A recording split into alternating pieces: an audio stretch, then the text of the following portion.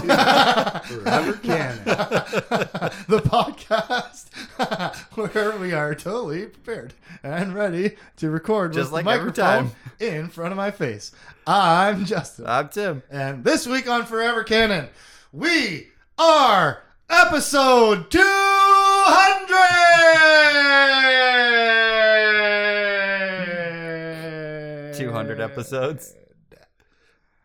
My dog didn't go crazy. No. Hey, good boy, Douglas. Ladies and gentlemen, that means for roughly 4 years, we have been powering our way through page after page of redacted Star Wars lore. 4 years. 200 episodes. And serendipitously, we just get to start a brand new book on episode 200. And I am jacked up and so excited about this book. Shorter title, Lady Writer. Let's do it.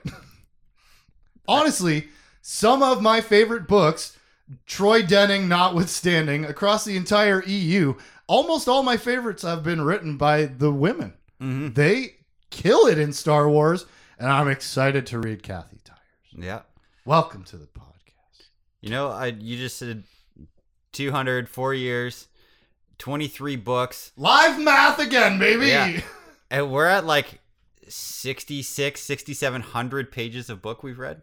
Yeah, roughly, right? Because they're all about 300. 3 to 4. Yeah. Yeah. So add... The other series were longer. Actually, no, the first series was longest. Legacy of the Force had the longest books on average. So say we're hitting 7,000 pages? Probably right around there, man. That's awesome. Of unimportant Star Wars information that doesn't count anymore until they decide to skim off the top of it, as they always do. Kylo Ren. Bastardization of my favorite character. He had a chance, man. That Force Awakens is so good, comparatively, I suppose. How do you not have a plan for all three? And then you're like, we plan to make 3. Okay, we're not doing this. No, we've had this We're conversation. jazzed. Yes, balance. We're. I'm just gonna stick with Earth language. Jazzed. To start. New Jedi. I've just been screaming for 3 minutes so far. Yeah. Shut up. Let's start Balance Point. The prologue. And I am going to read to you the first 3 words of Balance Point. My apparently new favorite Star Wars book. The book begins with these 3 words. Lieutenant Jaina Solo. Oh boy. She's not... They didn't say her name on the back cover. There she is. She Yeah. started the book. She's 3 words. there First right 3 away. words are her name. Yeah. Let's do this. Here we go. She's flying with Rogue Squadron, battling coral skippers at Kalarba. Ooh, I don't like that in my mouth. You right? Yeah. Mouthfeel for a word is a thing. It's not just for palates. Specifically over the moon of Hosk. How do you feel about Hosk? I don't like The moon of Hosk over Kalarba? Hoska Kalarba. I feel like the guy selling crab juice in the episode of The Simpsons. Yeah. Cockalash. Kalarba. Only crab juice.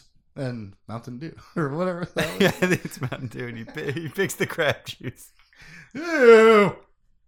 I'll take the crab juice. Okay, anyways. Focus, Tim. Jaina, Solo, flying with Rogue Squadron. And she's already so battle-hardened that she takes no joy in blasting these baddies. Mm-hmm. She's already so jaded by all the death and destruction of the war. Oh, wait a second. Wait, too bad we missed all that, huh? We didn't get any of that character growth in text because she's been ignored for books. She's now so battle-hardened, it's not exciting to blow up coral skippers. Yeah. Last time we saw her flying, that I can really remember, her and her brothers were bouncing off asteroids, racing, and then having the time of their life blowing up coral skippers. And now she's like, it's old. Yeah. Because it's been 10 months since Chewie died, so the war's been that Time long. check. Yep. She's here at Kalarba, aka Cern Padal Part 2, Moon Smashing. Yeah. Yeah. And we get the time check. That happened almost 10 months ago. And help, it's again. I wrote that joke for you. I like it. I didn't write it. I just added it in here. All right. This galaxy has lost lots. Wow. Hard to look at on the page and not dyslexically destroy yourself. Yeah. Also hard to say. Anyways, 2 letters. That's all you had to do was. it's been less than a year since the Vong showed up, and we have tremendous losses across the entire galaxy. Mm-hmm. Like, unbelievable how much they've destroyed. Think about, like, just imagine 1 year ago recording our 150th episode. And then a war breaks out and everything is destroyed by the time we get to now. Like, everything is awful. Planets, whole planets destroyed. Entire populations and civilizations gone or displaced. Your whole reality has fallen apart in under a year. All that safety blanket feeling of like community and governance and you know, countries and planets and like all of that. You have a navy, you have an army. All of this protective bubble wrap that we pretend creates safety just gets moon smashed away from us like our own personal Han Solo shell of invulnerability. Mm-hmm. Your entire life is turned upside down in the span of 10 months. 10 months is not long. It's suddenly already August somethingeth again. Yeah. And not November, which I can't believe. But yeah, man, 10 months. Lost a lot in this war in under a year. Criff McGriff, my guy. Mm-hmm. Suddenly, and somehowly, the shields are stripped from the capital ship that Jaina is flying with, Champion.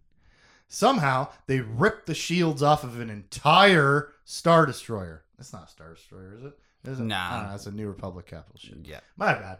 Anyways, stronger than lowercase ships, okay? That's the point. The capital ships are much stronger. They managed to yank the whole shield off. And then Champion explodes. Yep. Wow.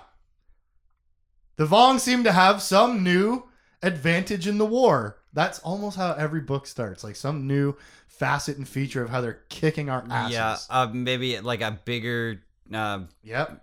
Dovin Basil, designed maybe specifically just to suck gravity off. And oh my God. Jazz music. Okay. The ship.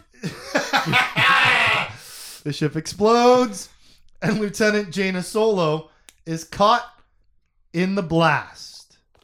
It flung her against her instrument panel. Rudder pedals seemed to crush up through her legs. Her cockpit's sides buckled, then vanished. A siren shrieked in her ears, blaring in rhythm with a synthesized voice. Ejection. Ejection. She flailed down into the force, grasping desperately. Almost... A white explosion of pain washed awareness away. No! We just got her back! She was in the book, though. We just got her back and you're exploding her! No! Stop it! God. Insert Michael Scott screaming, no, God, please, no. We just got her back, Tim. Mm-hmm. Arg! That's our prologue. Yeah. The Vong are still here. They're batter, and now Jaina hath been touched. Like, personal. It's become personal again for our characters. Mm-hmm. Jaina just exploded. Whatever the result of that may be, at least she survived long enough to hear ejection, ejection. That's got to be good, right? Yeah, she was immediately vaporized. Right? Come on. It's got to be good. Oh. How about a prologue title, Tim? I didn't make a prologue. I did. Ejection, ejection. Okay. Aha. I just wrote prologue. Don't call your prologue. Nobody really ever names their prologues, though, do they? No.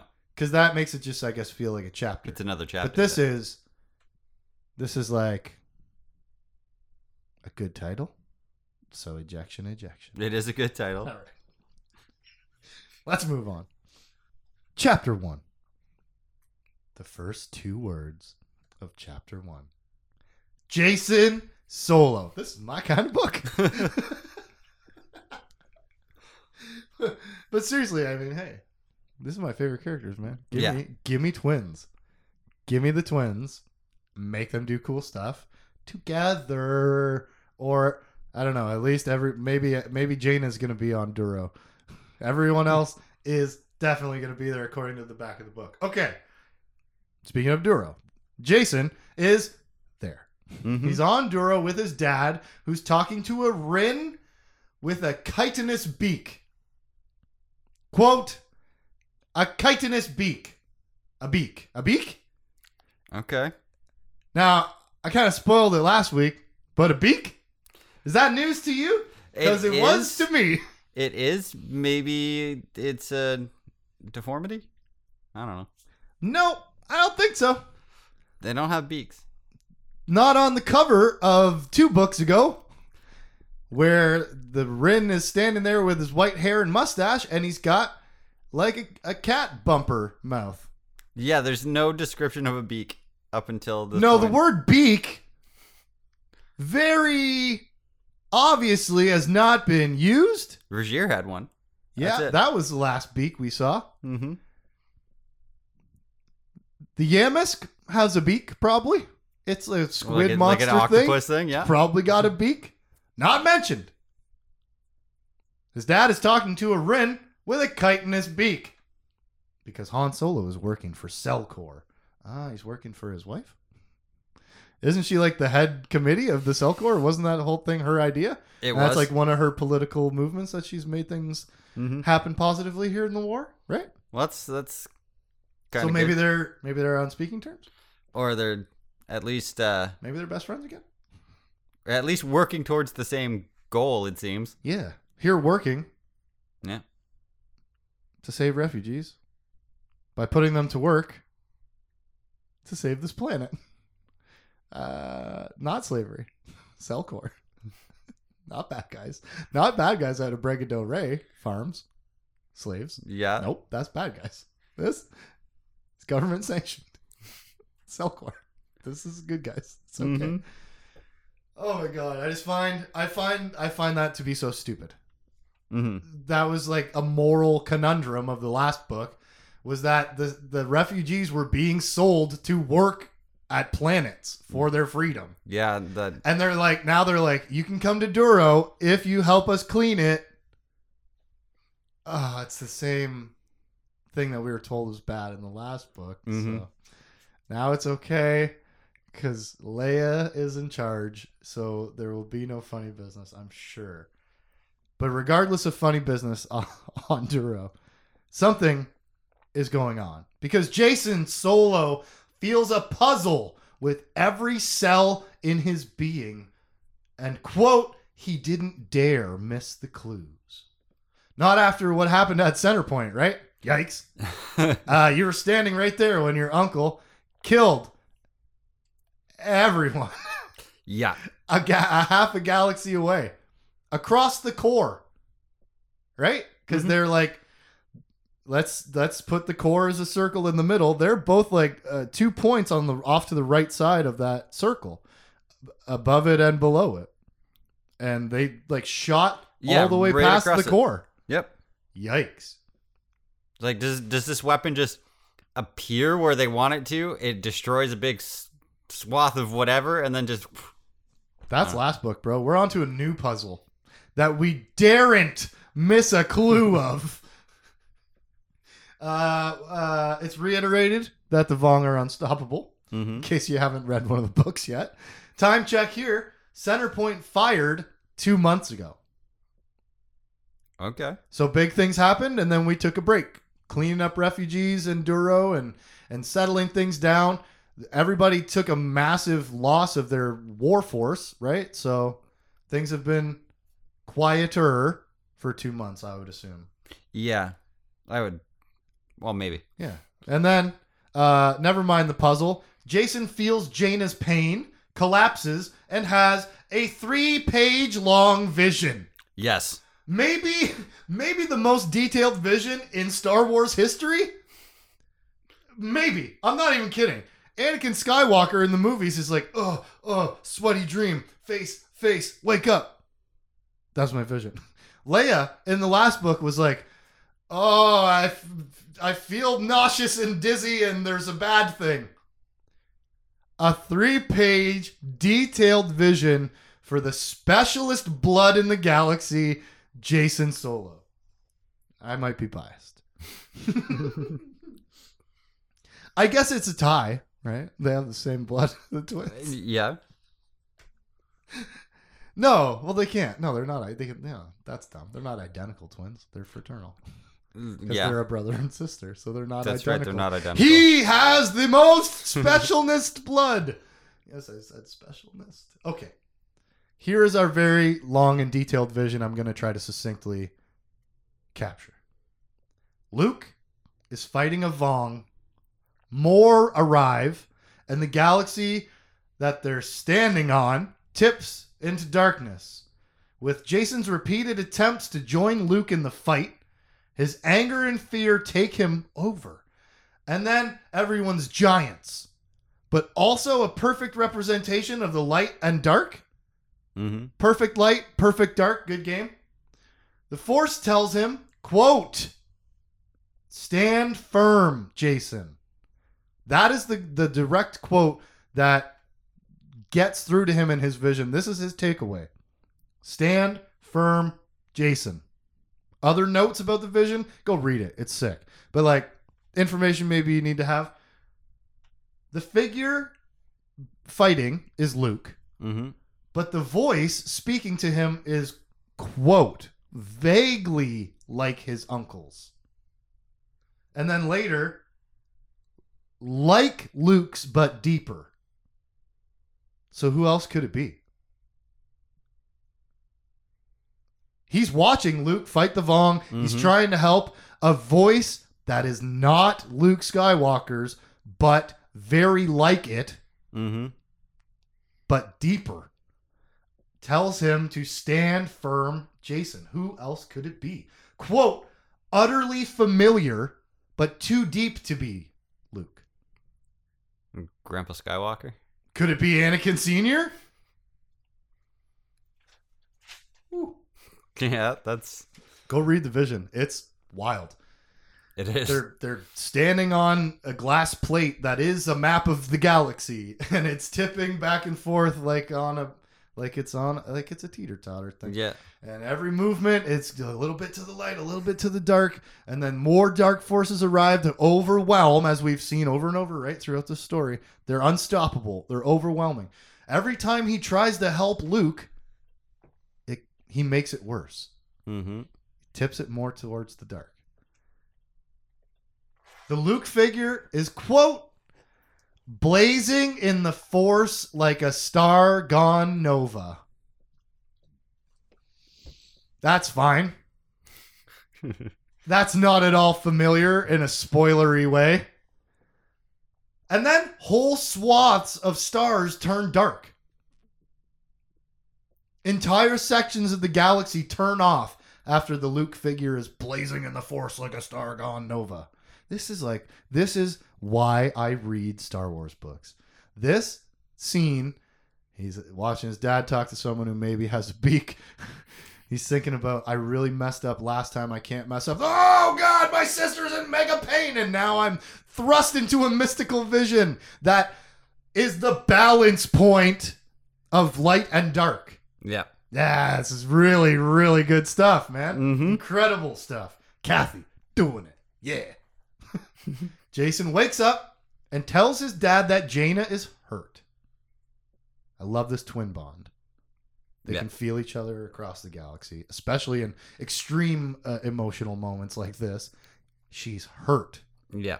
Oh, I'm so glad that he has this special bond to tell me that she's not dead. Yeah, she didn't blink out. Because if you blew her up in a prologue, I'm going to be mad no matter how good the rest of the book is. Okay. Oh, she's okay. She's hurt. Whew. Also, I love Jason and the Force. There's nothing better in the expanded universe than Jason Solo's journey and connection to the Force. Nothing. Nothing better. Nothing better. I'm getting everything I want at the beginning of this book. Yeah. The prologue started with Jaina Solo's name. Chapter 1 started with Jason's name, and I knew it. And then here's more what I want. This is off to an excellent start. He says, it was his heritage. Talking about the Force. Jason says, it was his heritage. It was his destiny. Because he's been trying to avoid using the Force for the last 2 months since everything went wrong at Centerpoint. And he's been trying to avoid joining the conflict to begin with. That's why he's out here dealing with refugees. He's helping in some other small way, right? But here comes an enormous vision to slap you back on track. Yeah, it's so intense, whether it's the bond of Jaina's pain or whether it's how intense the vision is. He ends up in a med center because he's unconscious. Yeah. But at the end of this chapter, too, he reflects on all this prophecy. He thinks to himself, would he cause the next galactic catastrophe by trying to prevent it? And then Rogue Squadron calls. End of chapter. That's Jason Solo in a nutshell right there. Overthinking. Yeah. Maybe not over, but thinking. Purposeful, thoughtful consideration. Okay, I've had this incredibly important vision. What happens if I ruin the future by trying to save the present? How will I even know? What if what I do... What did he say? What if I cause the next galactic catastrophe by trying to stop this one, right? Butterfly effect type of thing. Yeah. And if your blood is this special, you got big butterfly wings. The only problem with that is it has the potential to put him into like a decision paralysis where he's just not going to do anything. Right. Which is where he already is. So maybe I don't know. But yeah. Maybe the doing nothing throws darkness. Maybe he'll realize that he needs to help because it's already going bad. If you don't stop this catastrophe, well, then there's no future to even have another catastrophe. So worry about the future in the future, I guess, would be my argument, when the Yuuzhan Vong are literally killing and taking over the entire galaxy actively right now. Keep your mind on where you are and what you're doing. Yep. But still consider the repercussions. Right? I think it's a rule that maybe the Jedi should later adopt in the future. You have to do good things today, not just because it will pay off in the future. Yeah, right? I think that comes up later. Oh, that's it. That's the end of the chapter 1, man. Jason reflects on all this prophecy, and I read that line, and my eyes fall out of my head. Chapter title. I got Fear and Fury. Come on, this one's easy, man. Stand firm. Hey, I actually like yours a lot. I like it. All right, let's keep going. This is a good book so far. Chapter 2. Jason. More Jason. He can put aside his fear for himself, as any good Jedi can. But, here comes a but. Fear for his sister? No way, Space Jose. I cannot put that aside. I am beholden to the emotions for the people I care most about. Yep. Can't help himself. He can't not react to his sister, the person he loves the most in the world, being in pain. Yeah. Can't put that aside. All this prophecy. Okay. They try to get a message out to Rogue Squadron, but Duro is polluted and poorly connected, I guess, even though they're super close to the core. Yeah, it's like the pollution's like choking out, like it can't get you can't to the get satellite. signals out Yeah. consistently. The clouds are too thick or something. Yeah. Space problems, I don't know. P.S. Randa the Hutt is here. Mm-hmm. Cut 2. Jason and Han on the Falcon trying to get a message out. The ship's better. Why? Still clouds. I don't know. Better antenna? Sure. They're on the Falcon, and there's lots of bad feels energy in here. And Han asks Jason why he's barely using the Force anymore. And Jason recaps the Centerpoint experience for anyone just turning pages, just catching up, just jumping into the middle of a book series like Trevor Cox did. Mm-hmm. Tim, tell me, what happened at Centerpoint? A big decision talks Anakin into not firing the weapon, and it gets fired anyways. And Kills. it goes bad. Yeah, lots of people, and it. So he doesn't want to use the Force right now. Yeah, Turning away from it. He recaps his struggle. When does defense become aggression? Mhm. Same as stated on the back of the book. He repeats it here for us to set the book up. This is what he's going to deal with. Mhm. And I am interested to see what conclusion he comes to or where he starts heading. Anyways, Yeah. he doesn't have to come to a final decision by the end of this book. There's 13 more books about this war, but which way is he going to start leaning? Look what happens when his sister gets hurt. He's Yeah. like, oh, What situations he gets put into that informs his decision. exactly. And that's what this book's going to be all about, man. Whew. Anyways, the Millennium Phone Con rings. Phone Con? What's a phone? What does that mean? The Millennium Oh, wait a Falcon minute. phone? Yes. The Millennium Phonekin.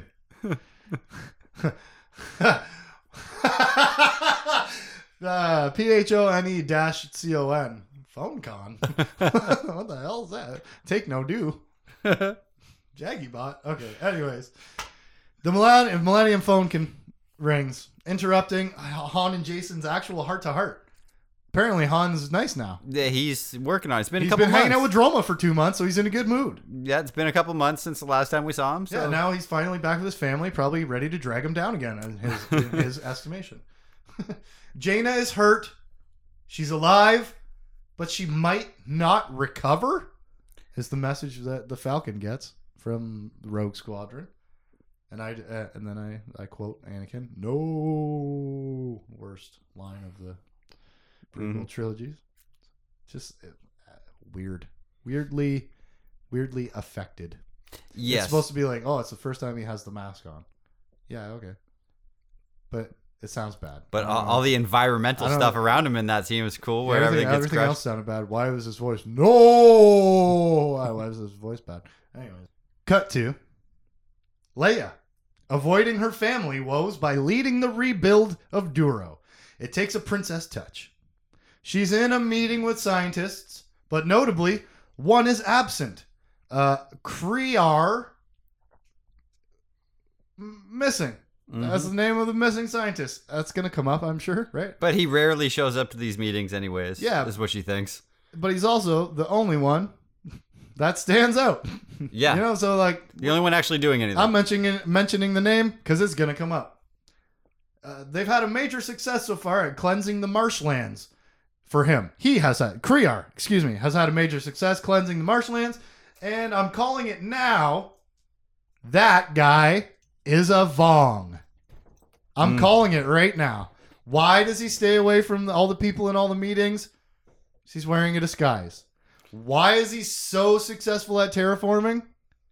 Because he's a Vong. I'm calling it. I don't know that. This is not spoilers. This isn't memory. I never do that. I never do that on the podcast. Mm-hmm. I've read all these books. I never spoil things. Never. I have this button right here. If ever anyone screws up Kevin, I hit it, and then we delete what they've said. Yeah, I've done it once. I don't think I've ever done it. Nope. I said beak last week, but that's not so bad. No, I don't believe that you're you very have careful. beaks. I've done it once. You press the marker button and went, no, what are you doing? But anyways, yeah, I'm calling it. That's a Vong. Mhm. That's a Vong. I'm calling it. That makes sense. Wouldn't that be interesting? It would be Everyone's at Duro already. Right? Anyways, Leia heads to her home-ish. 3PO asks if Han's gone forever, like a sad toddler whose parents are in a fight or something. Yeah. Oh my God, it hurts so much. 3PO is so cute. He's having this crisis like we talked about. He's becoming a real boy. Yeah. He's learning feelings. Mm-hmm. Even though he understands them logically, right? Man, where's Dad? Yeah. Ow. And then he tells her that Han's a droid hero now. Mm-hmm. Because of his exploits on Abregado Ray, which is shocking to Leia. She's lived with the man and his droids. Han Solo, the guy who would have given 3PO to the Ewoks, is a hero of droids? Bizarre. And Leia's worried he might be dead because she hasn't heard from him again. And it's been 2 months. In months. Oh my God. But then, okay, I love this line from her. She says about her husband, he'd matured so much from the scoundrel she'd come to love, although he'd never lost the glimmer in his eyes or the quirk to his lips, till he lost Chewie.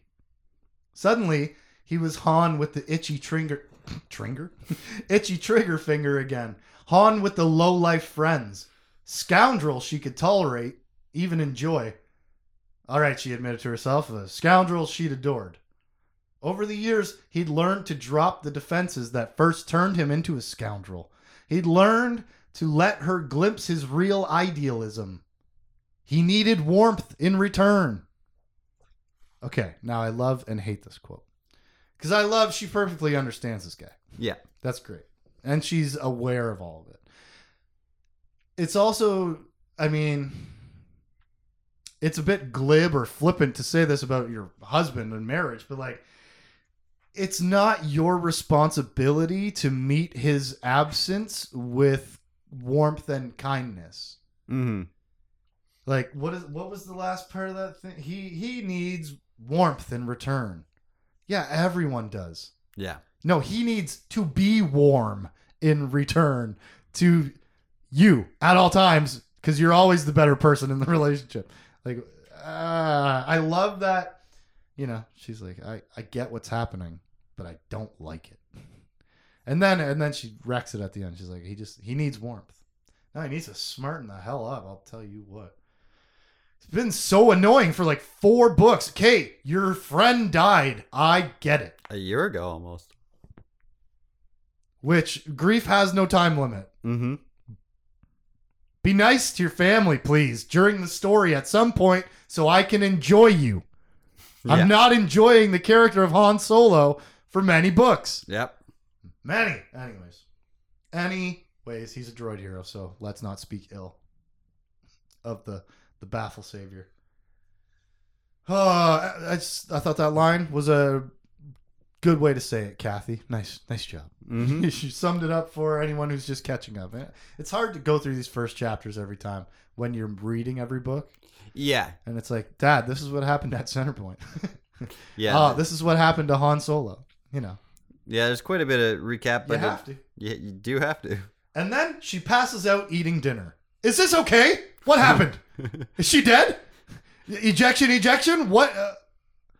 3PO gives her a plate of food, and she's like, this is a little weird or something? No, I don't think she said. She just falls asleep. Yeah, she's just exhausted. Yeah, I think that's what the context is. But was she just poisoned? She just falls asleep at the table in the food, and chapter over. I'm not okay with this. Why are you trying to kill all the women that I like in the story immediately? How about a chapter title? Too tired. I went with more of the first half of the chapter. Long awaited one. You know what? I don't remember why. I tell you what. I don't know, but I like it. It's pretty good. Chapter 3. Ooh, shake that head, Doug. Chapter 3. Don't ever interrupt me. Chapter 3. Let's meet War Master Savong La. I believe it's his first in-person appearance in the story. Yeah, he had a small Philip appearance. He's been here, via Philip before, but Yeah. the War Master Savong La. A living cape clung to his shoulders by its needle-clawed, gripping fingers. Rust-colored scales hung like armor plates from his breastbone and shoulder blades. Each larval armor scale had been seated against bone while a priestly choir sang atonal incantations on his behalf, renewing his pledges of devotion to Yunyamka, god of war. Over half a year, the plates had grown slowly, stretching his tendons, tugging his joints to new angles. Then the priests had declared Savong La's painful transformation to War Master complete. And then the next line just starts, Savong La embraced pain. In case you forgot what the Vong are like. Yeah. Body transmogrification, suffering, pain, glory. And he is the embodiment of And all here of is it. the War Master. Mhm. Yes, exactly. He's so tough. His cape holds on to him by claws. Yeah. Rawr. His scales, his armor is embedded right in his bone. Yeah, and he's not on a floating pillow. Nope. I think we learned from that mistake. Kind of took away the coolness of the introduction. Here he is, Savong La, in the horrid flesh. And he Philip chats with Nominor, who's running the show at Duro. Because of course he is. Mm-hmm. I think I might have been right. I think that guy, that missing scientist, might be a Vong. I called it before I read this. He's getting Vicky Shesh to send all the refugees to Selkor. She's the one manipulating where the refugees are going, and she has sent Selkor here to Duro. Mhm. And now he is there in charge of it. Yep. Because, of course, he's always in charge of everything secretly. He also shows us some more new Vong technology. Living, organic Vong technology. He has a new masker. It's not an Ooglith. Mm-hmm. It has a different name that I refused to write down. He doesn't give it to us. He doesn't give it to us yet. Good. That's why. Yeah. Not because I was being petty.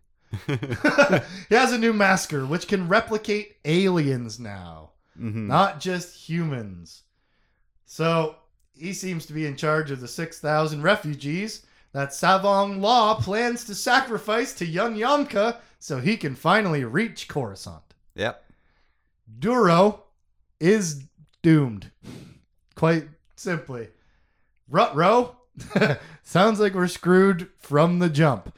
And I enjoy that a lot. Yeah. Let's plot twist right at the beginning. Because now I have no idea what's going to happen for the rest of the book. Because here's a twist right away. Secret. Ooh. The Vong are on Duro and they're in charge of it. It seems, and just through this conversation, I got a feeling that the War Master doesn't really like Nominor too much. I don't think anybody does because he's a freaking spy. He gets results, but everyone's kind of like, Everyone this guy's hates gross. him. I think they hate his whole cast, like his whole sociological group. I think the spies are hated because they break the religious edicts more than anyone. Yeah, they like- pretend to be these people, Like they're and cowards. use machines and fit in, and exactly. Yeah. It's like an unrespectable thing, but a necessary evil, sort of, to the rest of the society. I think, yeah. Especially to But specifically here, yeah, he's like, "Don't talk to me, worm." Mhm. Pretty much. Yeah. Yeah. How about a chapter title? Enhance the sacrifice. Oh. Same idea. Painful transformation. Okay. Ooh. Also because of the masker. Come on. Mm-hmm. They dig into your pores. Right into your pores. They plunger into your pores. Anyways, tentacular. Chapter 4. Mara Jade Skywalker watching husband Luke train nephew Anakin, and having a quick reminisce about being raised as serial killer the Emperor's hand. Yeah.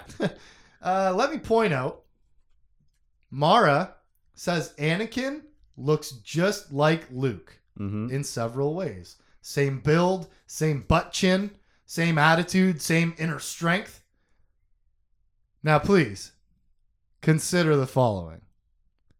Jason's vision had a voice that was just like Luke's, but not.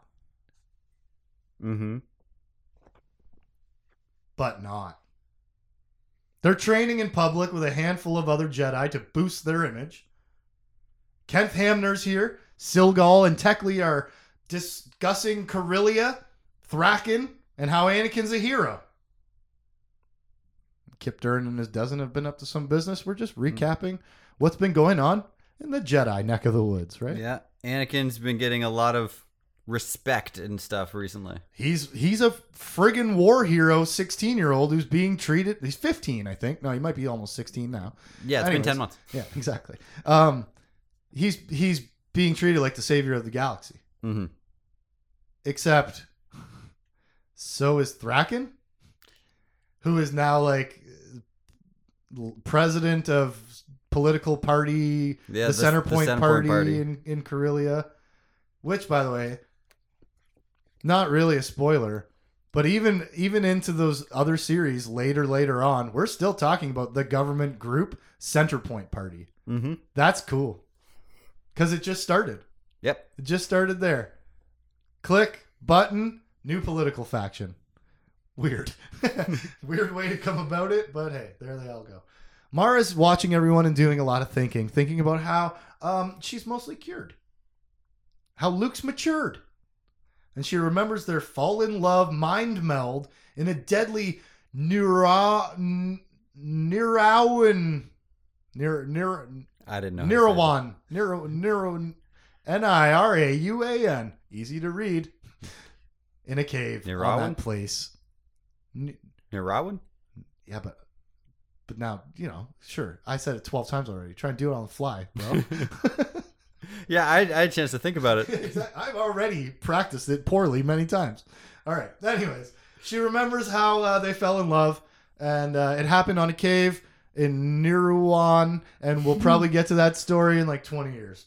Buckle up for episode 5,000 of Forever Canon when we finally get to the meet cute of Mara Jade trying to murder Luke Skywalker for years. Jedi Techley reports overhearing people say that there may be a Vong down in Dome Town here on Coruscant. But she's no fighter. And so it seems Anakin and Mara will be going to investigate whether or not someone's in Coruscant in disguise as a Vong, not a Jedi. They're a Vong. They're a Vong in disguise. They couldn't be here on Coruscant. They couldn't be on Duro. They couldn't already be literally everywhere. Yeah. They couldn't be on both sides of the core, right? They couldn't possibly reach Fondor. Anyways, hopefully this time Anakin and Mara will go on a slightly less racist to natives vacation. Slightly. Let's not trade them a shiny piece of metal for manual labor. It's shiny. What are they going to do with that metal? It has no value. It has literally no value. It's decoration. It's performative, and he knows that. And they did anyways. Cut to a walk and talk where Luke and Mara discuss her health, the rift between Jason and Anakin, and another mention of how handsome Anakin is. Of course, he's very handsome. She might just be saying this because she also just spent so much time saying he looks just like my husband. Yeah. But comes up again, Anakin is very handsome. Han and Leia's son. Duh. Come on. Two of the prettiest people in Star Wars. Of course he's good looking. Mara says, quote, Jason worries me. That dark side is dangerous, man. She knows this. She says this. And she adds this about Anakin and the dark side. It would chase Anakin, who was raised by an ex-smuggler who loved to bend rules, a loving but often absent mother, her talented aide, and a protocol droid. and at the Jedi Academy in the shadow of two siblings. If Anakin didn't fall to the dark side, then having resisted temptation could leave him even stronger. Maybe the most powerful Jedi of his generation. What? What? We were just talking... Wait a minute. Stop it. We were just talking about how special Jason was. Yeah. That's my guy. Anakin, if he manages to resist the dark side. Big if. That's quite the caveat. Mm-hmm. Considering, I don't know, the cover of the book, Jason's vision. His name. Right. Yeah. But she says he could be the most powerful Jedi of his generation. That's what they said about Anakin Sr. too. Mm-hmm. Mm-hmm. They better make him a master. I hear the Anakins don't take that kindly. Nope. Ask the younglings. Anyways, she says this, and I'm just like, whoa. We are absolutely putting everything on the table. No subtext in the beginning of this book. No. All text. Foretext. Front text. Top text. Dom text. If one's a sub, thus the other must be the dominant text. I guess logically that makes sense. Hold on to that silly joke. The kid's got potential, Tim. Mm-hmm. Who knows? There's so much potential in him. Who knows what he might grow up to be as an adult? Also, strong roast on the parenting of Han and Leia. Yes. Woo! Mostly absent? Is that what she said? About Leia, yeah. Often absent. Yeah. And we've talked about that before, right? Yeah. The kids were raised by babysitters who often failed to protect them from trying to be kidnapped. And the kids had to save themselves. But, like, yeah, mom and dad were busy being president of the galaxy and stuff. So, like, had things to do. You were left with a babysitter a lot. But I loved that she's just so starkly... She's very direct. Honest. Yeah. Direct. Thank you. Yes. Just, that's what it was. Word. Yeah. Here's what's going on. And she's thinking to herself. She's not saying this out loud, Yeah. right? She might use a little more emotionally sensitive language if she was speaking out loud. But in her head, she's like, this is the story. That's how your children were raised. Burn. Cut to Mara and Anakin down in Dometown at Joko's Alley. Mm-hmm. All right. Heading to the, whatever it's called, the Leafy something. Yeah. I think that might be The bar or the Tap Calf or whatever. The Leafy Green. Sci-fi, baby. Dometown, Joko's Alley, Leafy Green. Speaking of baby, Mara wants one badly. Mm-hmm. But after her disease, she wonders if it would even be human. Yeah. Excuse me, but I hadn't considered that. So, Yeah, she wants it. With every day, she wants it more and more, but is every day more and more concerned about that. What about the psychology of that? Why do I want it more and more? Mm-hmm. Is it because there is an alien DNA inside me that's brainwashing me like a wasp larva to replicate so that I can chest burst one out of my body? Why? Yeah. What was the disease? Am I cured? Is the question for her. Mm-hmm. That's her story in this book. And yeah, is there any lingering? I actually cured? Yeah. And I don't know how the hell you're going to get a definitive answer on that. They couldn't even figure out what it was. She got healed by weird alien tears. It's a bird's tears. Definitely had a beak. Mm-hmm. But the tears healed me. Feathers, and you know what, man? legs. There's no way to figure any of this out. So she settles for teaching Anakin how to be a sneaky spy guy. Yep. Yeah. They head to the Leafy Green, where a waiter feels like a void in the Force. Busted. Yeah. That was pretty easy. Yeah. I mean, the second part, capturing them or whatever, probably not going to be as easy as just being like, yes, I feel all living things. What's that hole? Yeah. Like instant radar point at you. What is that? Yeah, there's a void there. Yep. But that's why you send the Jedi. Yeah. And that's why technically wanted to send warriors, not herself, the medical expert. Mm-hmm. But now is not time to capture this Vong. We'll wait till after his shift. Eat up. Finish your dinner. Yeah. Right? We're not going to take him down in the middle of a restaurant. No, there's too much collateral damage, innocent people around. How about a chapter title for chapter 4? Champion of the Galaxy. Ooh, that's pretty good. I like mine better this time. An emptiness. That's very ominous. In the void, in her uterus, like in her heart, you know what I mean? Emptiness. Ooh. I really like this chapter. I really like Anakin and Mara together. I think they are so on the same side of the coin. Yeah. Of like last time they got together, she taught him not to be so frivolous and impertinent with his use of the Force. Use it for important things, not to move firewood. Yeah. Right?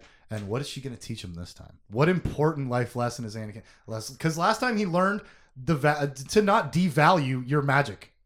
Yeah. Hey, man, appreciate that, actually. And yourself, you have to do the work. So do the work. What is he going to learn this time? I don't know, but I'm excited for them to be together. And look how good they are. They found him. They found that Vong instantly. I think Jason and Mara would be really good together. Because they would be antithesis to each other. And Jason would be able to learn that you can be an aggressor and still be good. But would he learn that from her? Or would he, like, does he have a judgment about Aunt Mara and her past? You know, people can be redeemed and brought back from the dark side. But is Jason the kind of person to ever fully forgive stuff like that? Or, like, would he forever have a lifelong problem with his aunt? It's also very true. In a Nirawin cave. It'd be very interesting to see Mara and each of the kids interacting. She's such a good character. It's interesting to pair up any of these characters. That's the answer. Yeah. But so many of them have been left out of the books along the way for the last few. Like, we barely saw Jason and Anakin in the last book. Jaina held them apart for 3 seconds, and that was it. Luke and Mara weren't in the story either. It was Han and a dude who may or may not have a beak. All of our favorite characters. Okay, right? That's why this feels so good. Yeah. But there we go, man. The first 4 chapters setting us up with some awesome twin stuff. We get visions. We're talking about babies. There's Vong everywhere. Strong boys. Handsome. Let's keep reading. Next week, when we cover New Jedi Order, Book 6, Balance Point, Chapters 5 through 8. I'm Justin. I'm Tim. Perfectly balanced. For any comments and questions, you can hit us up at forevercanonpodcast@gmail.com. Forever Canon Podcast is a Jay Plazer production.